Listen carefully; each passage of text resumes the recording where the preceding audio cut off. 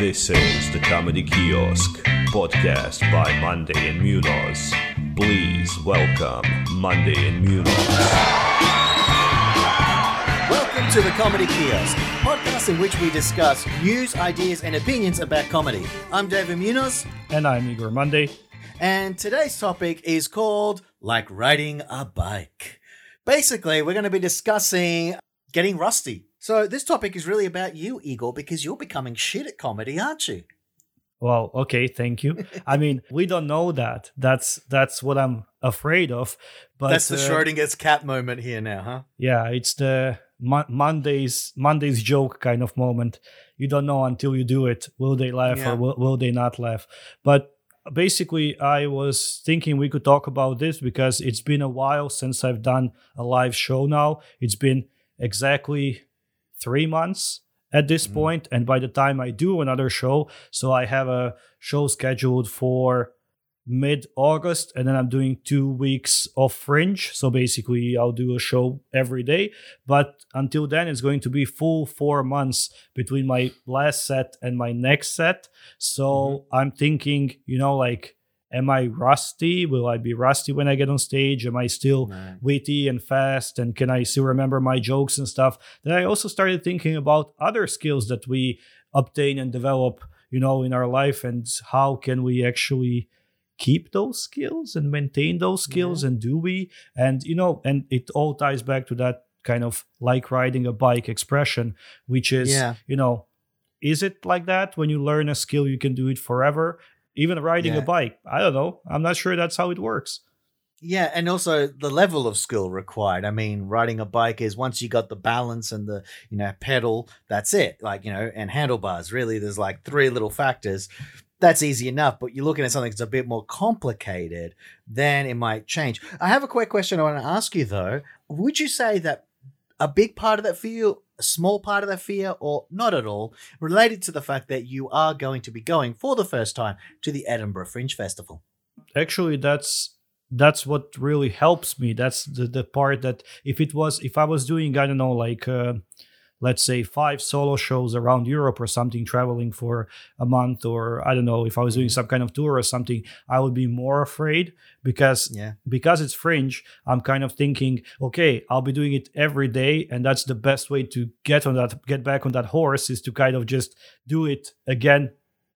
And since Fringe is, I guess, very forgiving, at least that's how I see it, because every evening you just have a different crowd, and and it's going to be like a showcase. I'm not going to be the only one there, so even if I mess it up for the first 2, 3, 5 days, it doesn't mean that the show is going to be bad and stuff. So I'm actually glad that it's Fringe rather than some kind of big shows, paid shows, touring or something like this. So that's actually helping me with this fear. The problem is, before I go to Fringe, I'm doing a solo show for an hour, just a day before I go to Fringe. And that's the one that I'm more afraid of, because I'm thinking, what if I can't keep their attention? What if I can't be sharp and witty and, quick on my feet and stuff as I used to be when I performed regularly every weekend, every week, a few times a week, etc. Yeah, and I think another skill, the one that I think scares me the most, and I don't want to put the idea in your head because you'll be like, shit, I thought about that, crap. But for me, it's okay. My anxiety can take it. Go for it. Okay, good. It's reading the room, like getting the feel for the room. You know what I mean? Like that sort of like when you click with the room, then all of a sudden it all just meshes nicely. It's like 2 cogs coming together.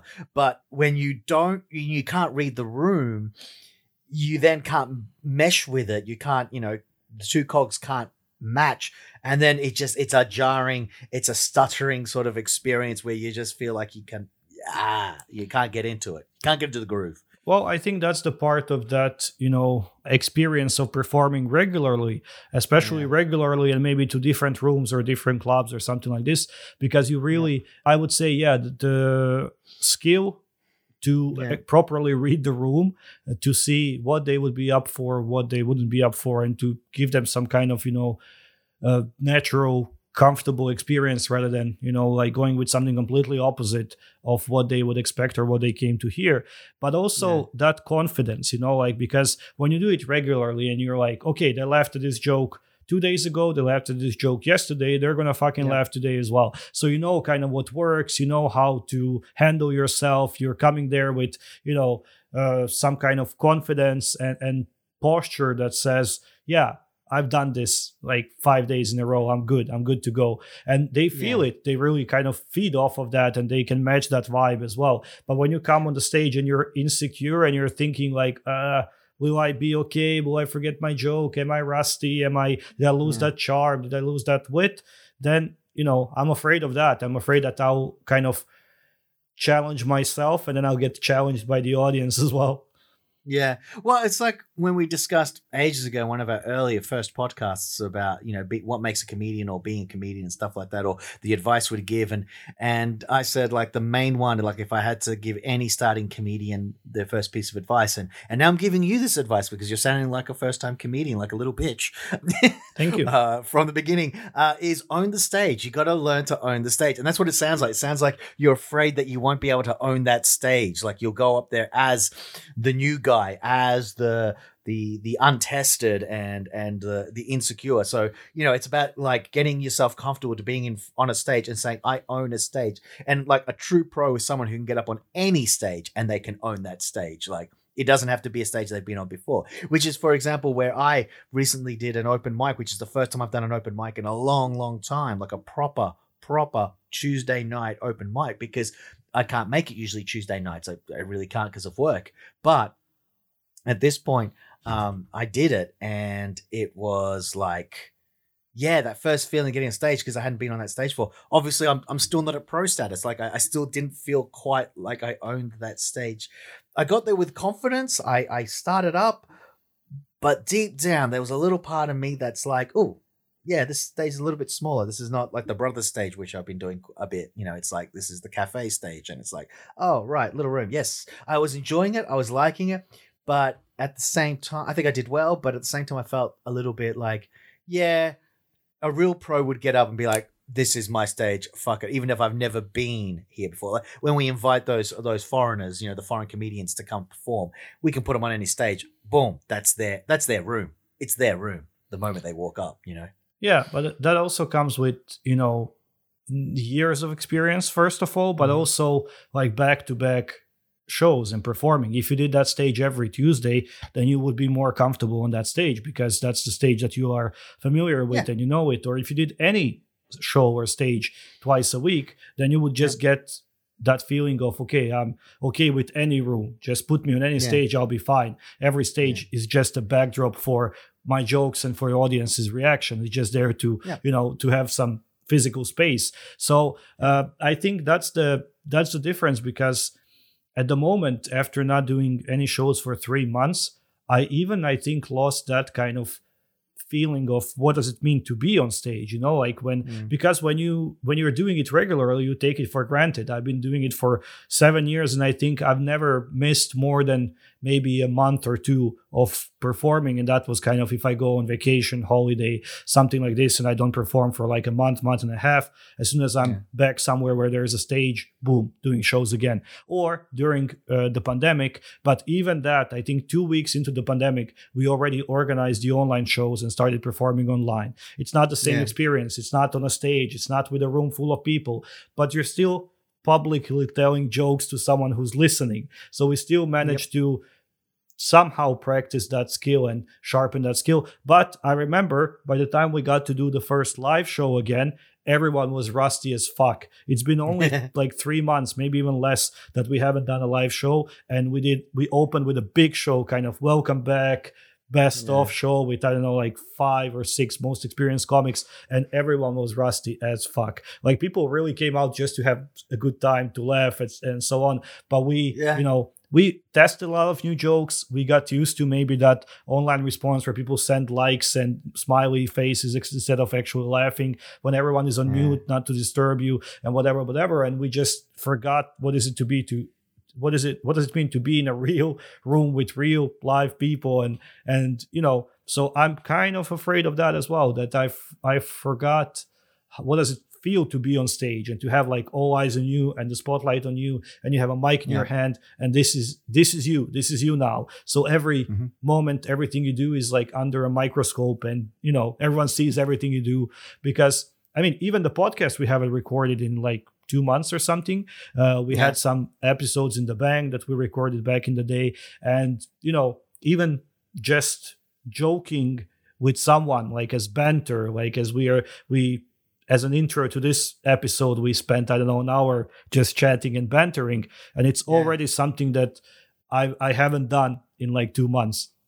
Yeah, exactly. Well, anyway, that's why I remember when we first discussed, like, you know, like, oh, yes, and I said, yeah, let's just, you know, chat for a little while, whatever. Like, we'll catch up when we because I thought we will need a little while for us to kind of get back into this groove and talking to a microphone and just, you know, feeling that sort of vibe or whatever. Yeah, no, I definitely, I get what you mean. Now, to go back to the original point, though, of the skills required and things like that, and, you know, the phrase, like riding a bike. So this is a common phrase in English. It's used in Croatian. I think it's in Russian. It's in many different languages. Using, if there is another expression maybe used in the country that you live in or are from, please let us know in the comments or somehow like pass on, because I'd be really curious to know if there's other versions. Like maybe, you know, it's like, you know, spoon feeding a crocodile, and you're like, wait, what? It's like, huh? But you know, some other expression. That's an expression only in Florida, I think. No, then it would be alligator, spoon feeding an alligator. You're right, Oh, my bad. Yeah, sorry for mixing up those two very different animals. I mean, it's chalk and cheese, buddy. Chalk and cheese. So we were thinking about other things that you have learned, whatever. Like, for example, for me, if someone were to say, like, I used to play the saxophone, right? And if someone said, oh, it's like playing the saxophone, that's a whole different thing, because I remember like the finger holes, like which fingering to use for notes, but I'm not sure if I remember the name of the note correctly. So I'm 100% sure I still remember the D, how to do a D, but if you gave me a C, I'm not 100% sure of the C. But I remember there's certain fingerings that I know, like the G, the C, I'm pretty good at. The A, B, I think I might not remember that one. I'm sorry, I can't keep a straight face while you're describing fingering a C, a B. Be really good at finding the G, but not so familiar with the D. I just can't keep a straight face. I know you're just talking about playing a saxophone, but come on.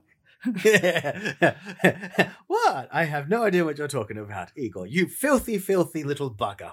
Now, back to the B, you bugger. But the thing is, I don't remember the name of the note, so maybe I'll be like, oh, this is a C. And you're like, no, Dave, that's totally a G. That's a G. Oh, shit. Like, I'm doing the wrong fingering. You know, I'm hitting the wrong note. So the point is that Lord. This is kind of the issue. So, yeah, I could play you Hot Cross Buns, because I remember the fingering for Hot Cross Buns. I think I know the notes. I'm not sure if I've named them correctly or not. But the point is that I could definitely, I think I could play it. No definite. I'm about 70, 80% sure that I know how to play it, because it's 3 notes.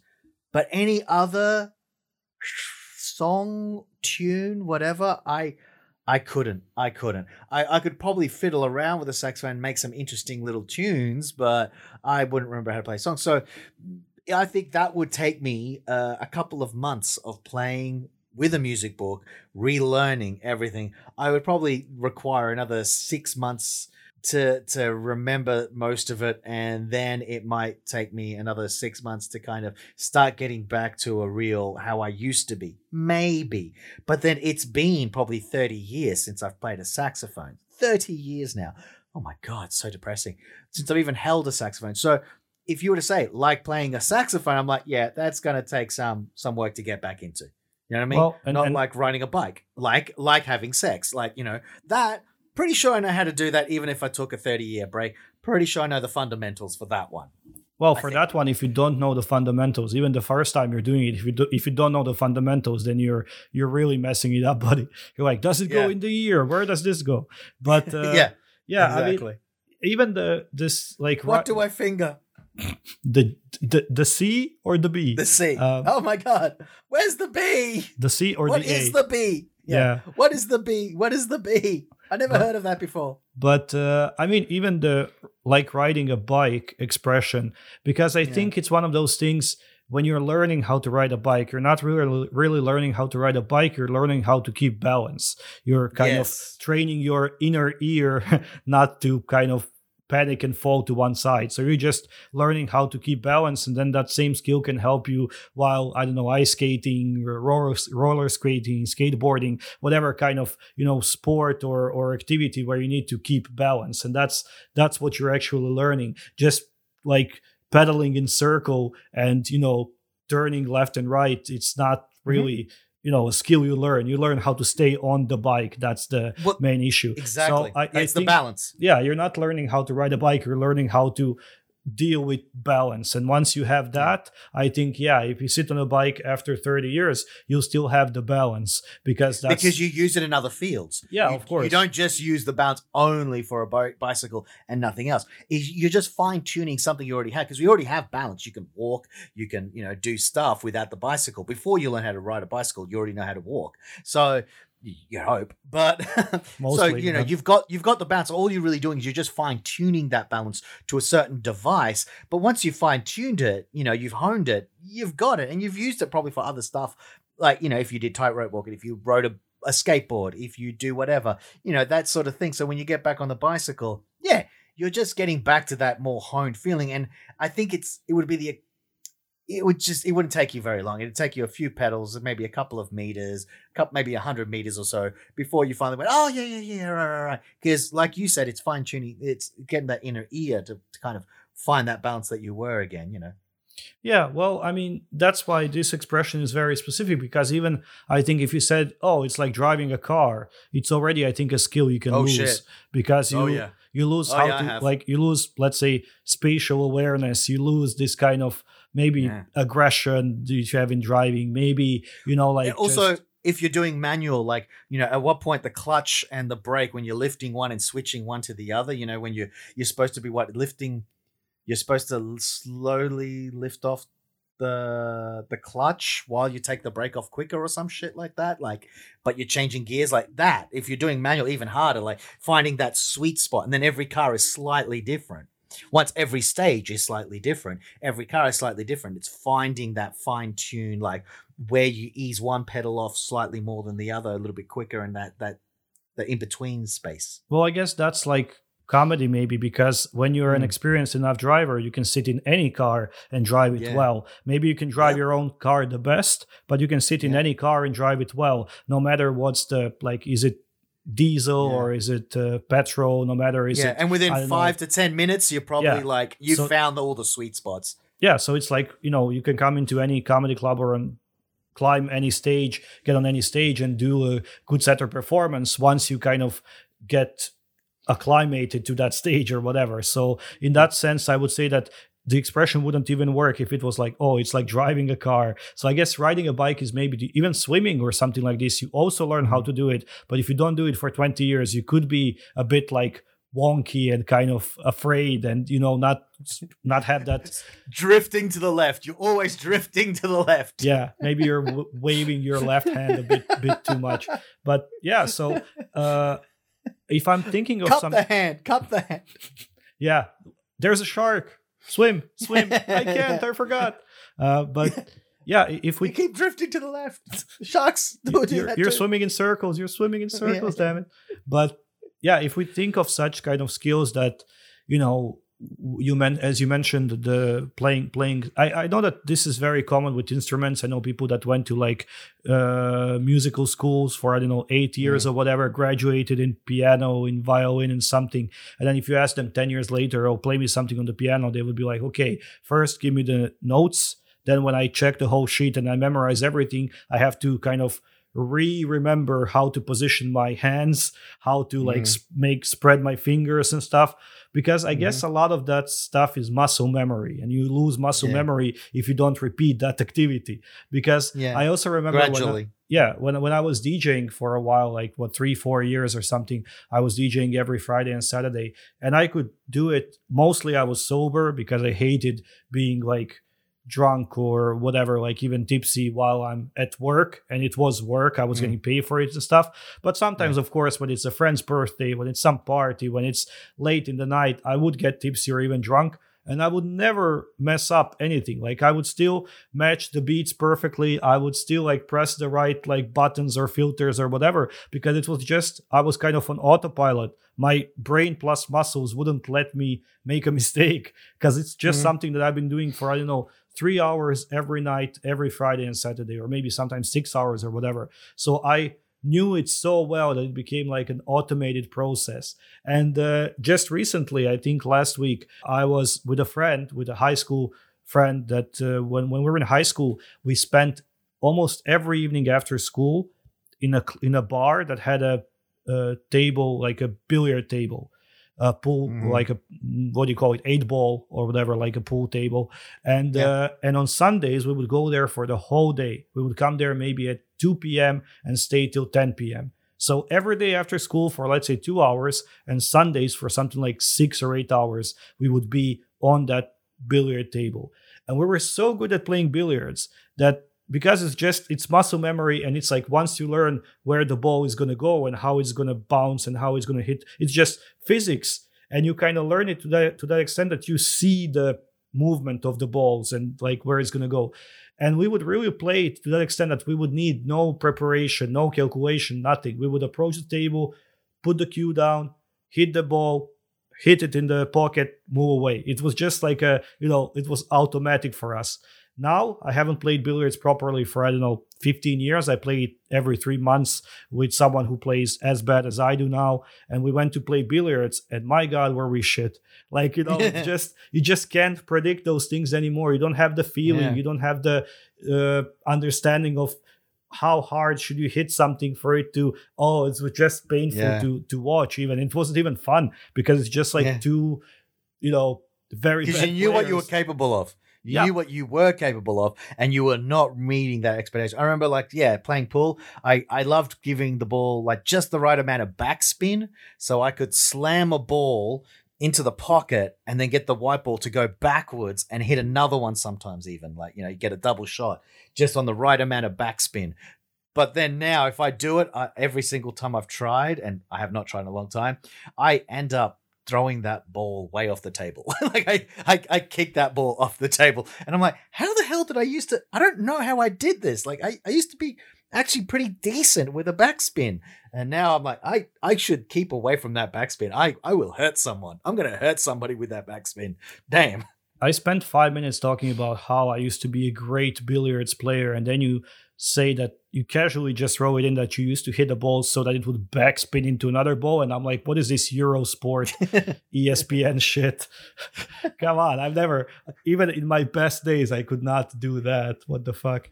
But yeah, it's with some of those skills that, well, mostly with the physical ones, I would say it's the muscle memory. And it's like once your brain automatically leads your muscles to specific actions and dealing with those actions, then you can do it without much thinking. But as soon as you don't do it regularly, I guess the body forgets as the body forgets everything. But then with some more, I would say, intellectual skills where you kind of learn something or practice, you also, I think you maybe lose it even faster, because I would absolutely say the body remembers longer than because I used to play ping pong a lot as well, table tennis, and I do it maybe twice a year now, but still it takes me 5-10 minutes to warm up, and then suddenly my body knows how to position the racket to do the spin, to do the whatever. And I don't think about it, I just do it. Backspin? Yeah, backspin as well. Yeah, but see that's where I'm like, what fucking backspin? You backspin a goddamn ping pong ball? Fuck you. Yeah, fuck you, Mr. Show Off. You can. Yeah, yeah. See that? No, that one. No, I could not slice it. Yeah, I could always slice it. Slice and dice, baby. Yeah, but when I think about some kind of stuff that, I don't know, a job I had 4 years ago where I learned how to use some specific platform and I was really good at it and efficient at it, and I would do it in 5 minutes. If you gave me the same platform now, fuck me, I wouldn't know how to even start, like where to open the file, what to, like, and it's the same thing with when we started doing this podcast. So I don't know, 15 years ago, I was a musician and I was recording stuff and I was like mastering and processing vocals a lot, and it was like an easy process for me. I understood like what is what, which frequencies, which kind of. Now when I started doing it for this podcast, my god, I had to watch like 10 instructional videos on YouTube, like just how to like remove the, I don't know, this sound or whatever. So yeah, it seems like you really do forget stuff, and that's why I'm worried, because I think comedy is a mix of those physical plus intellectual skills. And it's more than one skill, right? It's not just, okay, just tell the joke. Like, it's not just, some kind of voiceover or whatever. It's more like you need to be physical, you need to be confident, you need to radiate some energy and charm, you need to be quick and witty. A lot of my act is based on crowd work and banter. What if I lost that? So a lot of your act is based on like physical expression of the joke. So what if you lost that? What if you started acting something out, but you're kind of not sure, does it look good? Are you doing it right? How do you look? Stilted. Yeah. Do you look like, just too robotic, too unrelaxed? Do you look too fake? Do you look silly, goofy, funny? Not funny in a good way, but like, are you embarrassing yourself? So, Always. Yeah. Always. So would actually, when you had such periods of not performing, did you have such doubts? Oh, yeah, I guess. Actually, it's kind of on a side note, slightly. Actually, one of the guys in the open mic, one of the new guys I got to know that night, and we went for drinks afterwards as well. Kirill, a Russian comedian who's doing stuff in English now, I guess. And what was interesting was when he finished his set, he had a pretty decent set, but he was like, no, I didn't click with the crowd, not like I did last Saturday. He's like, I did not click with them. I was just telling jokes. And I found that was an interesting way of putting it. Like, he's like, they were laughing, but it was because of the jokes, which some people would say, well, that's great. My first thought was, what the fuck are you complaining about? That's what you want, for them to laugh at the jokes. So obviously he had good, solid jokes and they laughed, but he wasn't happy enough, because that will get you, for example, like 60% of your laugh. The other 40% is that charisma. It's the way you say it. It's the delivery. So he had material that worked, but he was not satisfied because he's like, I did not click with the crowd. I did not vibe with them. There was none of that boom. Like, he was like, I got laughs, but they're not the laughs I want. Or they should have been bigger. They should have been more frequent. And that is the point. So like, when you're saying like feeling that awkwardness, there is that kind of that awkward, stiff feeling that you sometimes I can get, like I can feel, or if I'm just not having a good day, it doesn't even have to be because I haven't performed for a while. I just know that day I'm just not in the mood. And this is where I've said before, like the difference between a professional and amateur comedian, in my opinion. I still consider myself very much an amateur comedian because there are days that I arrive to the show where I'm not feeling it, and then I know I feel a bit stiff. Sometimes people can't tell from the audience. That's the best compliment I can get. It's like, oh, I felt really stiff and uncomfortable. Like, man, we didn't notice. Like, you were great up there. Great. Maybe that is a little bit of me becoming more professional in that sense in the way that I deliver stuff. But there are times I'm just not feeling it, because I think, to be a real pro comedian, it doesn't matter if you could be in the middle of a freaking divorce and you could still get up, kill that night, walk off and cry. Because reality, you're back in reality. But while you're on stage, you can kind of ignore the bad stuff, I think. But I think that's the skill you need, especially as a touring comedian or anything like that. Like those people who are touring comedians, that's the skin that you need, the thick skin where it doesn't matter what's going on in your personal life, it doesn't matter how shitty your hotel room and how jet lagged or road lagged or whatever you are from moving around. You can get up and you bring your A game. I just find that stiltedness though, it has happened and it feels weird. And this is where some comedians will have that drink before they perform, to loosen them up, as they would say, which sometimes works. Sometimes it just makes it worse. That's the tricky part. I'm thinking, for example, before this solo show that you're thinking marijuana, heroin, right? Really, really just go into that every morning. Yeah. But regarding this specific show, I'm thinking of having like at least 1 or 2 beers, because it sometimes, just calms down the nerves, even if it doesn't like physically, it does mentally. Like you feel like, okay, I've had a drink, I've calm down a bit, whatever. But I also think it could be a risk, because if I have those 2 beers and they do have an influence, like I become tipsy or whatever, it's going to be even harder for me to, like mumble those jokes out and to, like have that edginess and sharp wit and everything I need to make my act kind of as I want it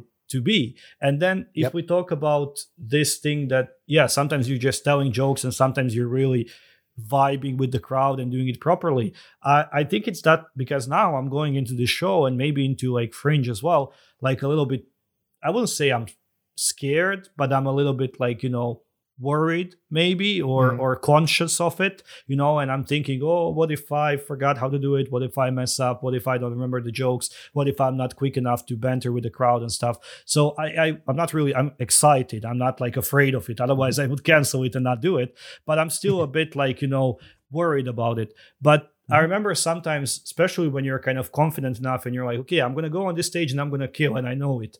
You're even like, you can't wait to scratch that itch. You can't wait to be on stage. And I remember one show we did, it was like a gong show, and I've done only one of those. I think it was a gong show, and we had like, I think 10 comics apply for it, and it was a mix of kind of experienced and new, old jokes that work and new material that people are testing and stuff like this. And there was a guy that appeared for the very first time to perform, I think in English. I think he's done some shows, but in English it was his very first time. Kind of young, maybe 22, 23-year-old, tall, very good looking guy. And he's so not either of us, obviously. Yep. No. You're not talking about either of us. It was my arch nemesis. And tall, good looking guy. Yep, that's it. That's him. And he came on stage and he did like 5 minutes about something like, my girlfriend this, my girlfriend that. It's so hard for me to find a good woman. I've been dating on Tinder, this and that. Just kind of like 5 minutes of material on relationships, but kind of like he was the victim, oh, poor him, can't find a girl, this and that. And I remember during his whole performance, and I was next, I was going after him, and I was thinking like, okay, I really want to get on that stage. And because he was doing all right, like he got some laughs, he wasn't killing. Yeah. And I was like, I can't wait to get on stage and do my material. Like, just let me go on now. Let me kill. The competitive streak. Yeah. Your competitive streak came out and you're like, I can fucking beat that. Fuck, I'm gonna wipe the floor over his good-looking tall ass. I'm just gonna kick it all around the stage. Like, fuck that little bastard. Yeah, exactly. Big bastard. Like when you, that's why when we talked about this before as well. That's why we do fucking comedy, because we have nothing else going for us. So like, I'm not tall and handsome and whatever, young and successful. I am funny. So let me be funny. That was my whole. So he finished. I came on stage. I opened with, look at this fucking tall, handsome, beautiful motherfucker. Go home. Why are you even here? Go home, have sex with your girlfriend. There is like 5 girls in this room, and this is our only chance to impress one of them. And you come here with your handsome face, with your tall body, and your okay jokes. Stop doing, like, this is the only thing we have. Get the fuck out of here. And people really like lost it because they felt the honesty in my words, I guess. But yeah, so that kind of that, I can find that vibe, I can match it, and I can ride that wave of kind of just, and you remember you were at the last show I've done. So that was like 3 months ago. It was my big kind of solo show that I've kind of planned and produced and whatever. And I think it wasn't the best show I ever done, but I think I was in kind of a good place, good mood, good kind of groove. Yeah. And I think especially what I love the most, the crowd work and the banter and stuff really worked. People were really up for it. There were some moments, of course, where, like I would ask a question and no one would answer or whatever. But there were some people that are very interesting, very kind of keen to join in and stuff. Yeah. And I really, really enjoyed it. And what if I can't do it anymore? What if I say, hello, sir, where are you from? And someone says, I'm from Germany. And I go, Germans. Right? Shit. Scheiße. So yeah, it's true. Yeah. Okay, so let's move on to the last stage then. What advice are you going to give yourself? Like, what are you going to do to try to rectify or remedy this situation? Do you think it'll be enough, for example, to stalk and stride in your bedroom in circles, talking and muttering to yourself like some sort of lost soul in the grips of madness? Or will you need to do something else? We need to maybe even do, for example, an online mic, which I know you're not a big fan of right now, but it's sort of, maybe it might be something that you should try to kind of get over it, because maybe that will, or at least give you a little bit of at least saying out the jokes out loud to somebody, even if all you get is like, smiley emojis and thumbs up. Well, that's actually a really good idea, because I haven't even thought of that. And I know that there are some online shows still going on as kind of the consequences of the pandemic. But now I know that some kind of organizers and even audience follow those things regularly, because it's a chance to see comics and audiences from around the world. So why not? Sadly, I think most of them are still in the US, which is not a very favorable time zone for me, because I would have to get up at like 5 a.m. to do one of those shows. But why not? But just to do 2 or 3. Yeah. So, but I mean, it is a good idea. I haven't even thought of that, because there is no actual other opportunity or chance for me to do a set before that show that I have booked, because I'm now in a small town where there's no shows whatsoever. I would have to travel to the capital to do some mics, and it's kind of once a week or whatever, so I would have to really time it with like my other stuff going on that I could make it. And so there is really low chance of me doing any live shows before that, but an online mic or show could be a really good idea. But what I'm thinking of, maybe just repeat the whole set out loud to myself in my room, just to make sure that I still remember all of my jokes and all of my tags and all of the pauses and everything like this. First of all, that I haven't lost the rhythm, the pacing, the beats, So that's the first thing. Second thing is just go through my jokes, because that's what I opened the list of my jokes today, and there is, for this final show that I've done some months ago, there were maybe 20 jokes. And already I'm looking at maybe 5 jokes on that list, and I'm like, what the fuck was this about? Like, what is this joke? Was this a thing thank God I have a recording of that show as well, so I can rewatch it. And I think I'll do that. And then for Fringe, what I've done is I arrived there on Saturday. For Monday, Tuesday, Wednesday, Thursday, I bought tickets to go and see some like famous A-list comedians. Because I think it's also like, you see someone live, you see how they do it, and it kind of inspires you and, gives you a template on how things should be done. So I'm really hoping that's going to jumpstart my skill as well. Like, I'm going to see people do it properly, and I'm like, oh yeah, that's how you do it. Like, it's going to, like refresh my memory and maybe reinstate my skill. Microphone to mouth. Got it. Microphone near the mouth. Yes, that's how you do it.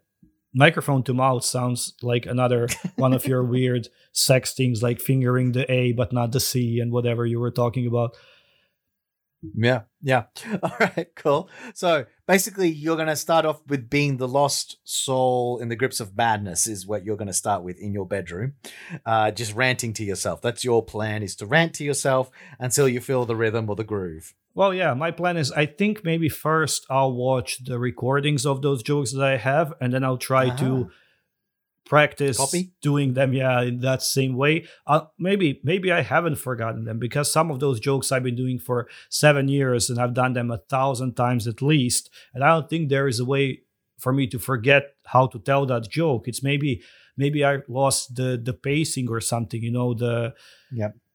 the performance part. Of course, I know the joke, I know the text of it, I know the script of it, but maybe I've lost the performance of it. So that's why.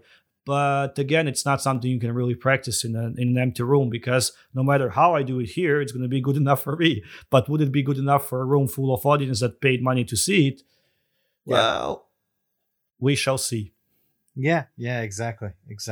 Maybe another way you can also practice is by, when you're performing, you should have images, like like a carousel, like a slideshow, right? You get a slideshow of all these people's faces, right? Like a close-up of the faces or audiences, but a mix. So some of them smiling, some of them frowning, some of them looking disgusted, and then, they just randomly pop up. And so basically it's about training yourself to not basically fail when you see that disappointed, disgusted look on someone's face, especially if it's like, an attractive woman's face or like a big menacing guy's face. And when they look at you, to not lose the middle of your joke, to not be put off. Maybe that's another training skill you could use, like sparring in a way. I'm already using that one, because now I live very close to my family, and I see disappointed faces constantly, and Right. and Good. also my friends are super Just throwing a joke now.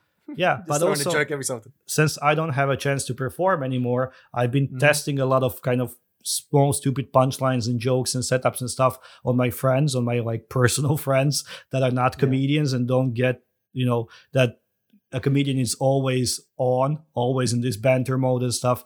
And sometimes they're like, dude, okay, the show is over. Shut the like, fuck up. okay, yeah, you're done. Like you've done your 10 jokes a night. Can we now just like chill and not do stupid little puns and punchlines and setups and whatever? But I still do them because that's who I am.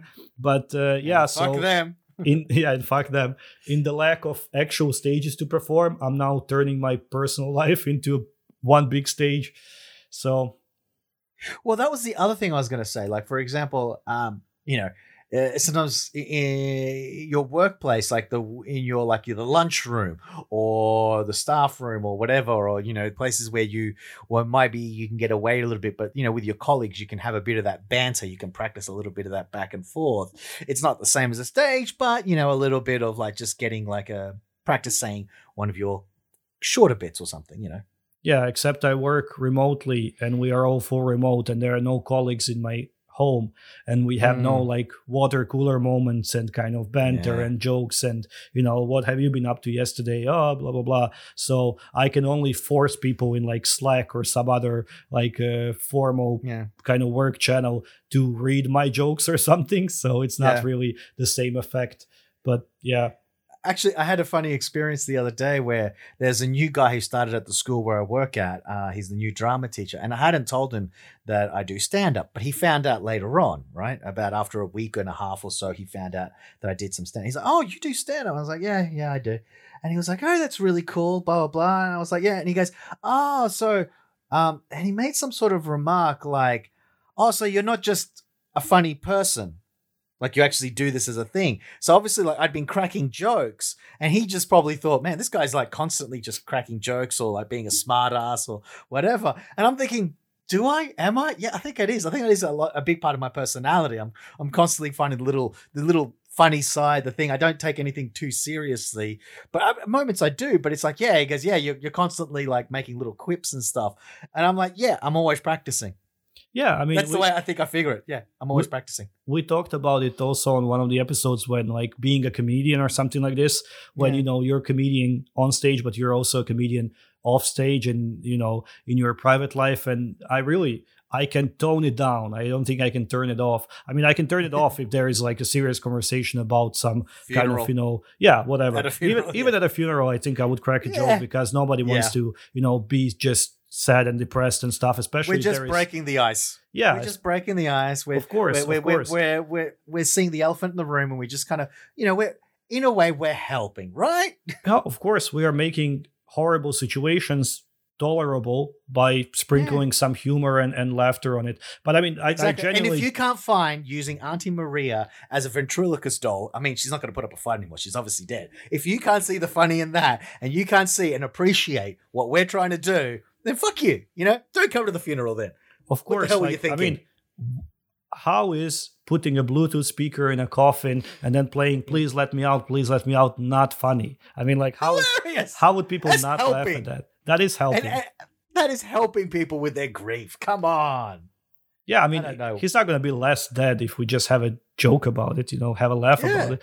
But but I mean, in general, I mostly just tone it down from, okay, this is a written bit to just kind of small jokes, puns, banter with friends or colleagues or whatever. And it does help maintain that comedic muscle and slowly kind of, flex it from time to time, not to get completely rusty. And what is the condition when you're atrophy? When your muscles atrophy. So I mean, I do try to do that, and it's not even I don't try to do that, it's just me. I am a comedian. I just constantly like joke and annoy people with that. But it's also a little bit different when you do it in private, like personal capacity, and when you have to get on stage. People have paid for like good Friday evening entertainment, and you have to deliver on that. So the pressure is still there, but absolutely.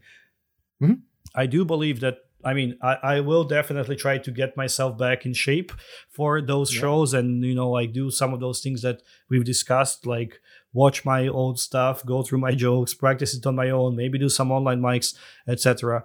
But yeah, I do believe that it's one of those skills that you can forget, and if you don't do it regularly, you'll get rustier and rustier over time, and at some point you just won't be good. Maybe you'll still be funny, but you won't be a good performer, good like stand-up act. What do you think? I agree, and I think that it also depends on what level you have attained and what things. Like if you were someone who did stand-up comedy for a year, then you don't do it for 20 years, and you come back. Of course, it's kind of like relearning. You have to relearn everything from scratch. But if on the other hand you were a touring comedian, and then you took a break for 5 years, even maybe it might take you a show to kind of get back into the groove. I think within the first show, or at the latest, the second show, it might take you to finally find that groove. On the other hand, if you're taking a longer break, it might take you a couple of shows. But it's something, so it's like riding a bike, sure, but I would say it's closer to like playing the saxophone. It also depends on to what level did you achieve in the first place, because it's something that you have to build up on. So it's not like riding a bike. Once you've learned how to ride the bike, the basics, that's it. You're done. I mean, unless you're doing backflips and you're a trick rider or something. No. So this, I would say, I would go back to the analogy. It's more like, like playing the saxophone. It depends on what skill you had, how long did you play it for, and then how long is your break. It depends on how long it's going to take you. I think for you, I think it's going to take maybe part of a show. I think within the first 10 minutes of doing a set, how long is your first set, the first show you're going to do? I don't know, an hour, because the first show I'm doing is like a solo show, Yeah, well then I think within the first 10 minutes, I think during the banter stage, during the crowd interaction, I think you got to find your groove. You got to find the crowd's groove, which is the most important thing. It might take, rather than taking you like 5 minutes, it might take you 10, something like that, to find their groove. But once you've found it, I think you'll be fine. You'll get into it. You'll start telling jokes. I think if worse comes to work and you realize you're losing it again, I think you can always go back. And I think you are the kind of person, you go back to the crowd interaction, you find your footing again, and then you'll get right in. So yeah, I think you're going to be fine.